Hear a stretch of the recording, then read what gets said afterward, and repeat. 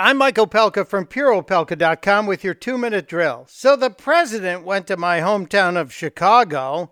It's embarrassing to us as a nation. All over the world, they're talking about Chicago. Afghanistan is a safe place by comparison. He's not wrong. The president also had some strong words for the police chief who didn't show up. You're entitled to a police superintendent who sides with you, with the people of Chicago and with the families of Chicago, not the criminals and the gang members that are here illegally, and not the stupid politicians that have no idea what the hell they're doing. After being berated by the president, Chief Eddie Johnson had a press conference where he fired back at Trump. This administration has hurt many communities in Chicago. Really, Chief? I'd like to know how. How'd they hurt him? With more jobs, more prosperity? Explain. Johnson had no explanation, but he did try and throw this back on the president and tried to pit him against the rank-and-file police officers. Today, the same police officers the president criticized for their inability to protect this city